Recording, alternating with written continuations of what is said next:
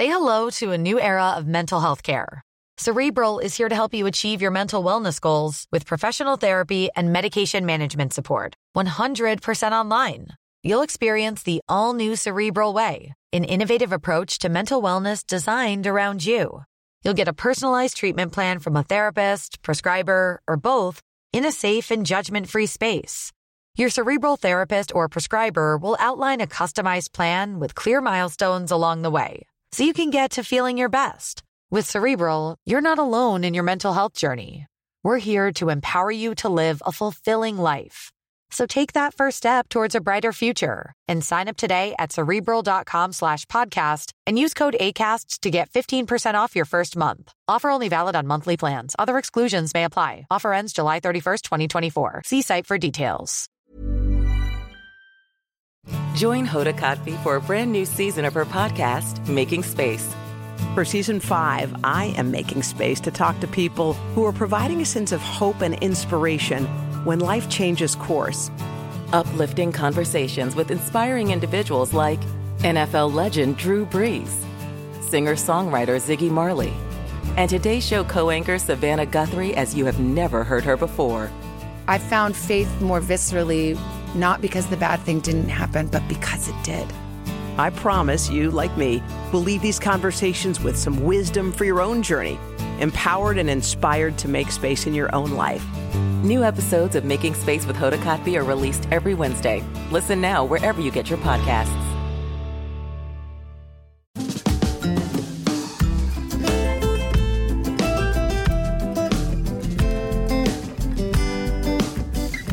Hi, I'm Zibby Owens, and you're listening to the award-winning podcast, Moms Don't Have Time to Read Books. Today's episode has been sponsored by Pediatrician in Your Pocket at dr-jen.com.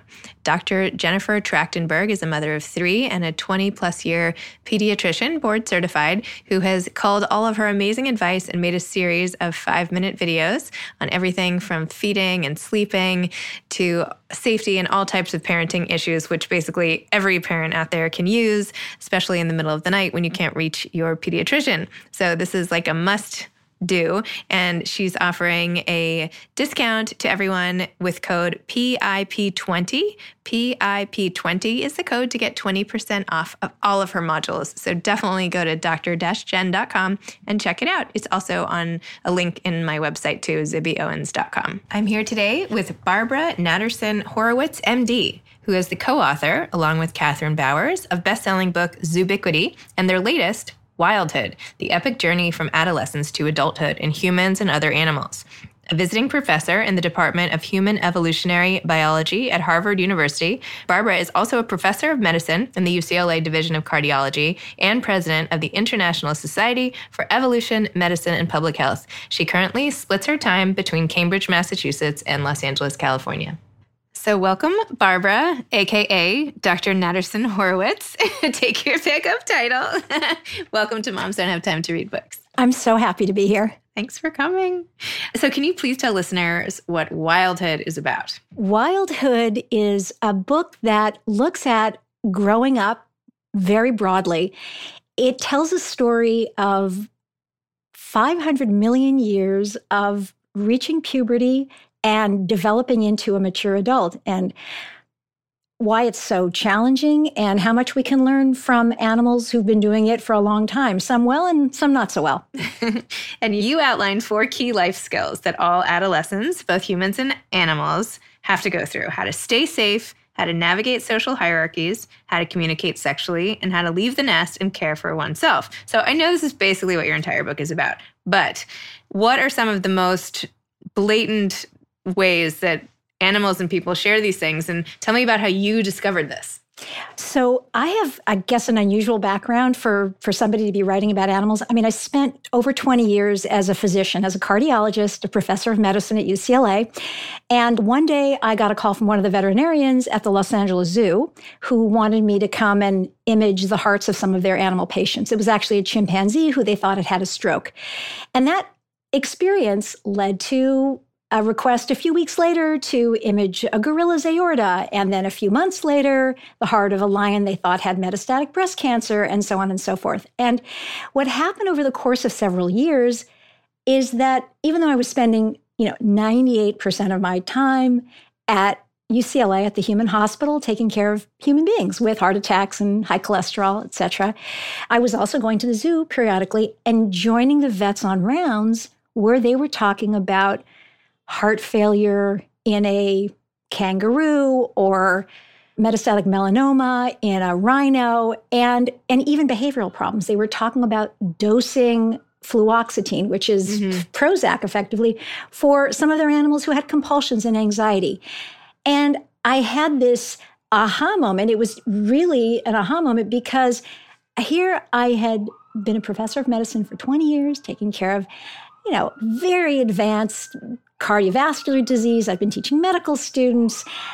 And I really had never thought much about the so-called human diseases in non-human animals. In other words, I thought about cancer and heart disease as diseases of civilization. Those are human. And I just hadn't really looked at it from a broader perspective. So I started getting interested and got more interested and eventually started writing about this more than anything else and now spend all of my time looking to the natural world across species and evolutionary time for insights into human health and development.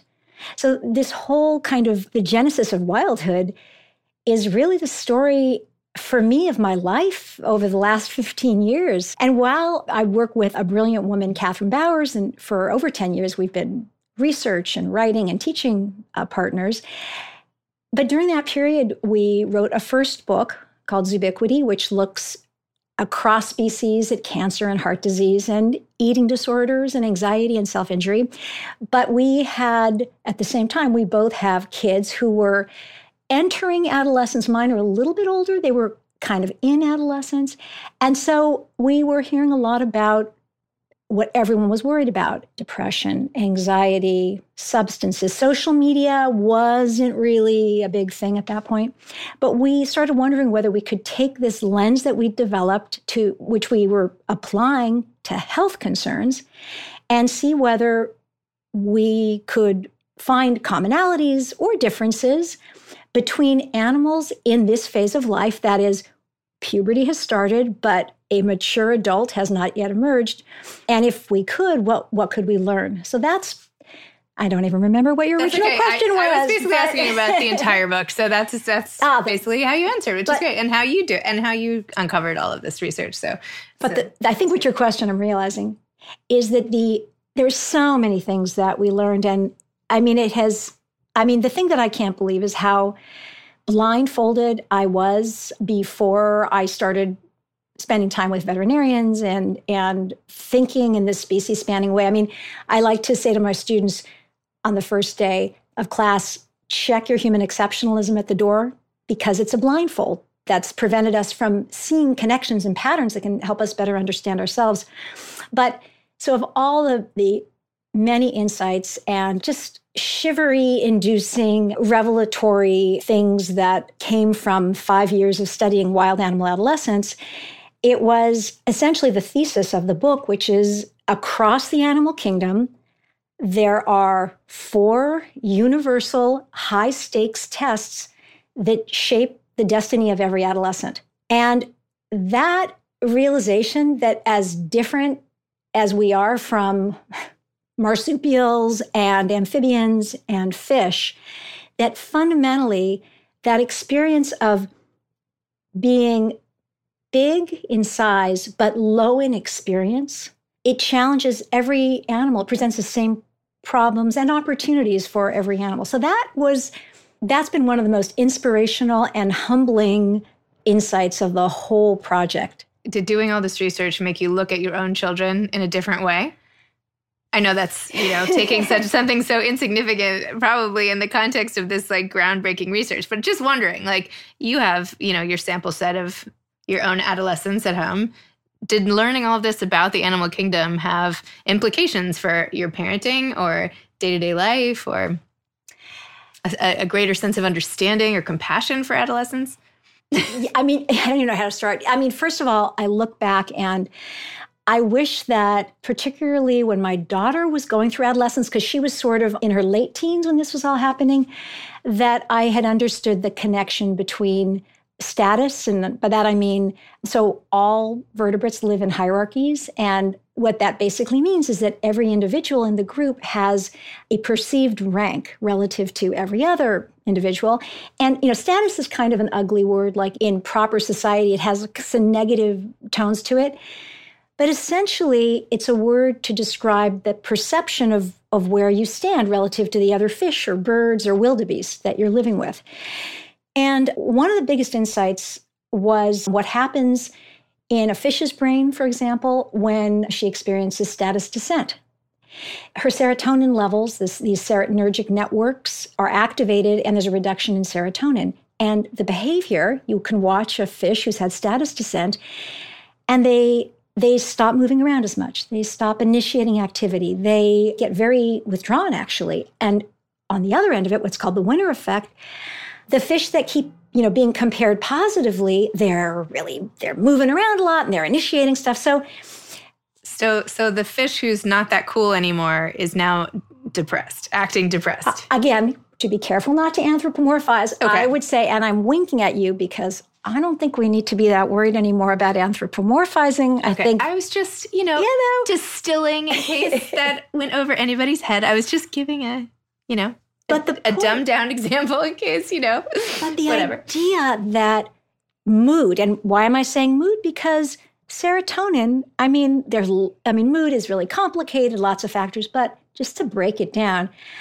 the most popular antidepressant drugs are the serotonin reuptake inhibitors. We know that serotonin is entrained with human mood. And it turns out those same serotonin networks are really detecting and signaling a shift in status. And probably because high status is so fitness enhancing, that is, it increases survival and reproduction in the animal world, those serotonin, sort of the burst of serotonin is probably a kind of pleasure reward for whatever it was the animal was doing, a kind of, atta girl, do it again. And a fall in status may be a kind of chemical reprimand. And if you so the reason that this, as we were doing this research and finding these connections and how we studied it scientifically, we can get into, but the parenting point of it all was I started thinking about how I used to respond when she would be concerned about what some girl or a couple of girls who, weren't such, I didn't think were any great big deal, about what they thought of her. And I would say things like, which I wish I hadn't in light of what I know now, why do you care about what she thinks? Why do you care about what they think? And knowing that in the animal world, status is literally a matter of life and death, and status descent is. And what happens to a fish when there's, and by the way, not just a fish, but a lobster, we have the whole set of animals in here. What happens when they rapidly tumble down that social ladder is that their neurobiology is changed and their behavior is changed. And again, I can't ask a lobster or a fish how they feel, but I believe what we call human mood, what we use our human language to describe as happy, sad, humiliated, depressed, derives from those serotonin-based status signaling networks that are telling an animal when there is a fall in status, this is really bad. That in order for the signal to work, it has to be uncomfortable for the animal and almost, let's just say, painful. And I started, as I was working on this, I was thinking about how, I'm a physician and I know about pain. And I think, like a lot of physicians and a lot of people, I sort of, even though I know psychological pain can be very, very, very painful, obviously, still physical pain seemed more real to me. And knowing the purpose of psychological pain, that is the evolutionary origins of it, that it's to really shape an animal's behavior, to catch their attention, like, this is really bad. You're at the bottom of the ladder, do something about it. It has to be very painful for them to pay attention. I wish I had known that. I think I would be more compassionate about what it feels like to maybe lose a little status or a lot of status. Hey grown-ups, the Cat in the Hat Cast is a new podcast from Wondery, perfect for the whole family. Join the Cat in the Hat and your favorite Dr. Seuss characters as they get whisked away on a new adventure every week. Fish dreams of creating his very own polite and quiet podcasts. That is, until he gets a surprise visit to his Fishbowl podcast studio from the Cat in the Hat himself, and it becomes very clear that the cat has other plans for the podcast, and those plans are the opposite of quiet. The cat may be disruptive, but it turns out he's also a great help to get fish out of all kinds of predicaments. Bursting with music, silliness, and rhymes, the Cat in the Hat Cast encourages us all to find fun that is funny in every episode. So sing along to new favorite songs, try your luck at Titanic tongue twisters, have some fun with wondrous wordplay, and most importantly, bring your family along for all of the adventures in the Cat in the Hat Cast. Follow the Cat in the Hat Cast on the Wondery app or wherever you get your podcasts. You can listen to the Cat in the Hat Cast ad-free right now by joining Wondery Plus in the Wondery app or Wondery Kids Plus in Apple Podcasts. And I think in the book, it was so interesting how you compared it to social media and friend groups today, and not to take it away from the animals at all, but just in the way that it has real life implications. How the comparing in the social network, you talked about in the book, how it used to be like as a teenager, you could go home, you would go to school, you would have all this status comparison at school, stressful, kind of like the animals roaming around, whatever.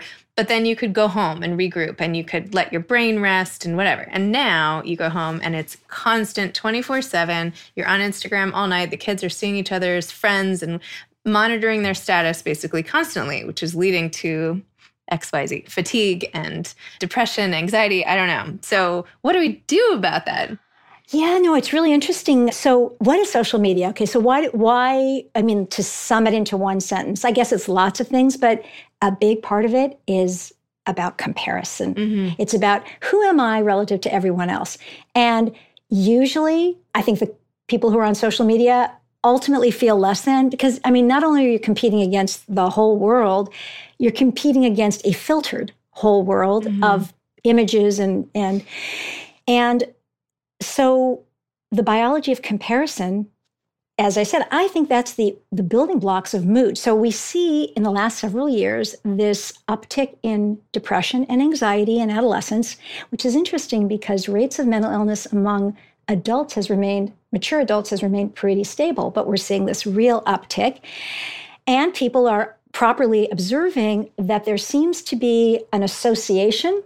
Like, I don't think we've gotten to cause, but there's between social media use and anxiety and depression. And not only that, there seems to almost be a dose response curve, like the number of hours per week that the kids are on social media relates to the likelihood of them having depression, anxiety. So what's the connection?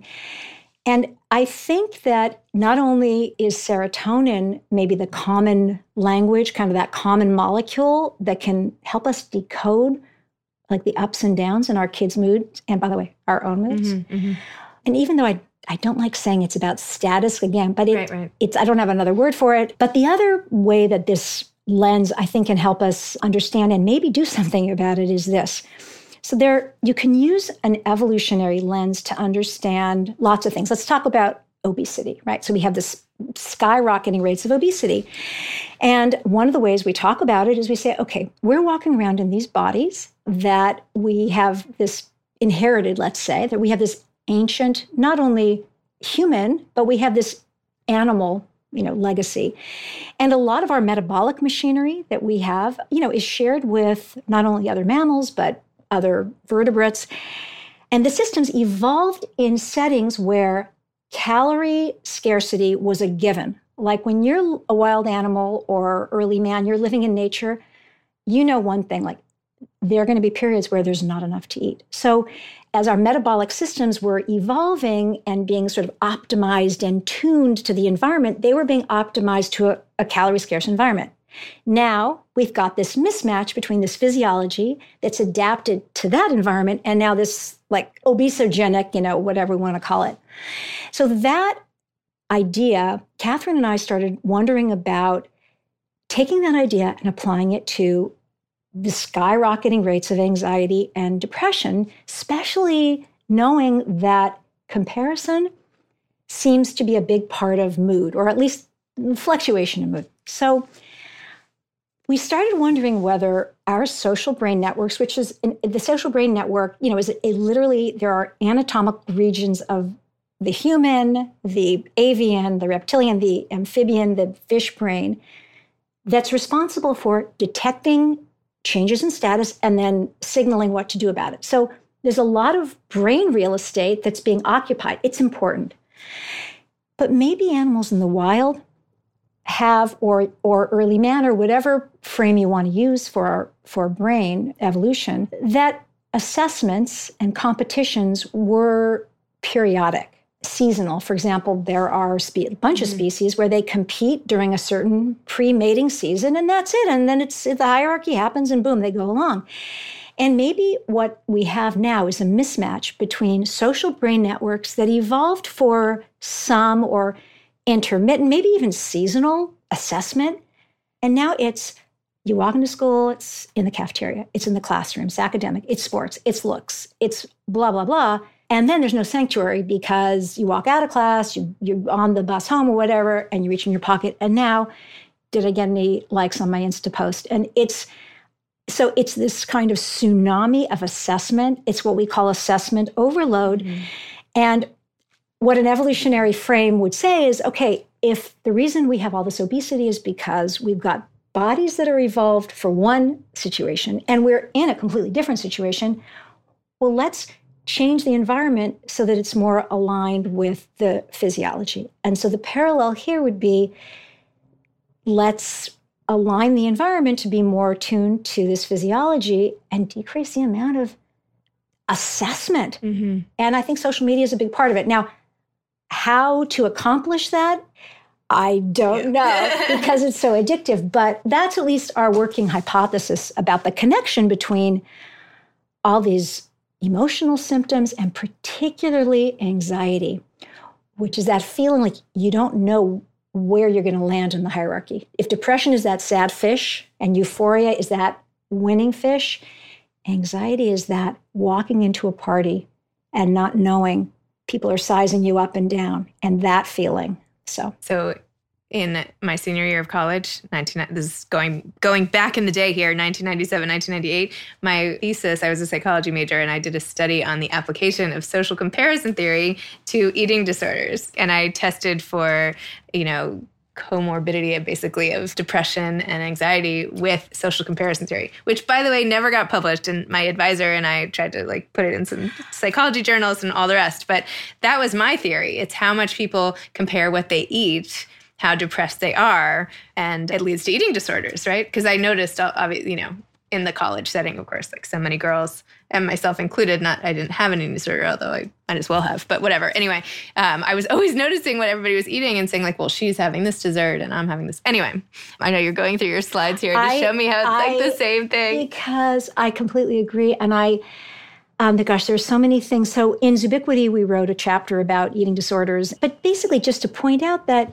how we feel about what's going on in the world, whether it's social stress, and we as animals, it affects our appetite, right? Clearly, and there's really good reasons for it.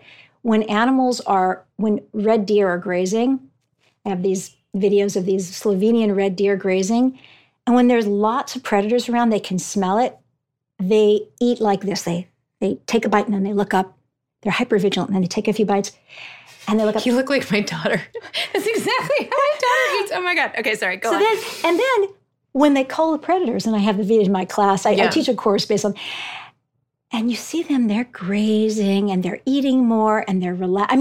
So clearly the perception of danger and risk is affecting their eating. But the other piece is social. That's predators, right? But what about the social experience? Because I'm just saying that we live as these social animals and that hierarchies are affecting how we feel.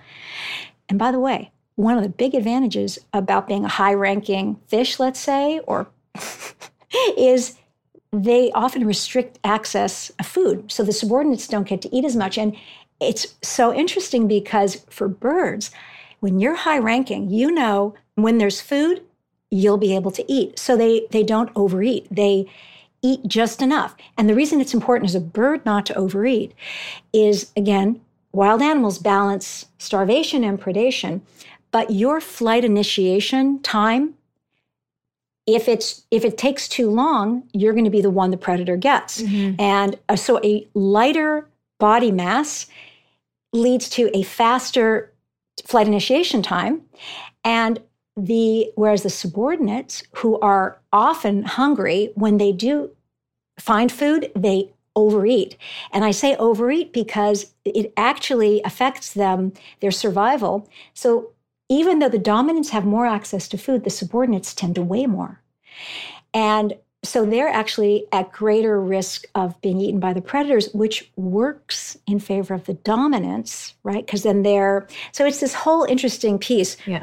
But what happens in social settings is lots of different eating. So this is a captive example, but captive great apes and some marine mammals, orcas, walruses, when they have social stress, when they feel isolated or even bullied, some of them engage in this, it's self-induced vomiting, and it's a cycle of vomiting, and then they ingest the emesis and they vomit again. It's not very pretty to talk about, but it's a response to isolation and social stress.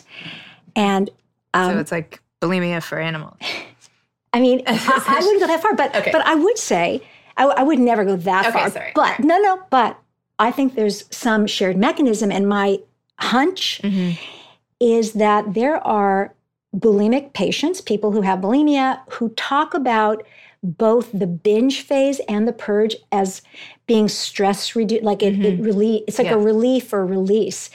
And the binge part kind of makes, I mean, when you eat food, it can calm you down, but the purge part is, I think, a little harder for me to kind of get on top of. But it's interesting, and I wonder if there's some shared mechanism, some self-soothing, like vagal mechanism that they share. But the social, maybe your next book could just be all about the animal implications of the way we eat and the way we, I mean, I know you have some of that in all your books, but just to give you an idea for another one. This one, I've been working on a paper with an eating disorder specialist for, like, it's the paper that will never get done. It's like we keep on changing it and finding new and different things. But I came across a study, it was done years ago, of goby. I think they were brown gobies. And goby are these, pretty common fish. And it completely interesting. So the dominant gobies, there are dominants and subordinates, and the dominants that were studied tolerate the subordinates is fine. They're fine. So they're going about their life. They're getting bigger. Subordinates are usually younger, right? So we'll call them adolescents. And they tolerate them until they get within 5 to 10% of their size. So the dominants are like, oh, that's fine. She can swim there. But once they're in 5 to 10%, they're perceived as a threat. And the dominants go after the subordinates and try to cast them from the area, which is like 100% predation. So what these adolescent gobies do is they have access to food, but they self-restrict to keep themselves from gaining weight and getting bigger, so that to avoid conflict with the dominants. And I was shocked that the investigators, they called it a diet. That's not like my anthropomorphed word. Yep. And I thought that was so interesting because it's really an example of using body size, in a fish, right? That body size itself can create competition and tension between two individuals, and that an animal can decrease the amount of conflict in a group by controlling how much they're eating. So that... Interesting. Yeah. Oh, this is so, honestly, this stuff is so fascinating. And I feel like we've only gotten a pinprick of the mountain of material in the book. I didn't even know which to pick to discuss today. So I hope that listeners get a sense of just how deep your research goes and just how it makes us rethink everything that goes on in our day-to-day world. I think it's a really good sanity check to remember that the world does not revolve around us as people, and we can learn so much from all the other species. And you're pointing that out is super helpful. Well, I have to say, I feel really qualified to be sitting here, not for any of my academic training or anything, but because I really was not my husband says I should not admit this to people, but I really was not much of an animal person. I would not, we didn't have pets. I mean, we had like a cat, I think, as a kid. Like we weren't like, and it's so funny because, I'm keynoting the American Veterinary Medical Association. I'm like this, in vet world, I've become this figure. And I mean, now I have dogs and I love them. I have a completely different appreciation, but I was kind of the prototypic academic physician with one kind of point of view, probably arrogant. I don't know. Maybe that's for somebody else to say, but I had no idea. And I studied evolutionary biology as an undergraduate.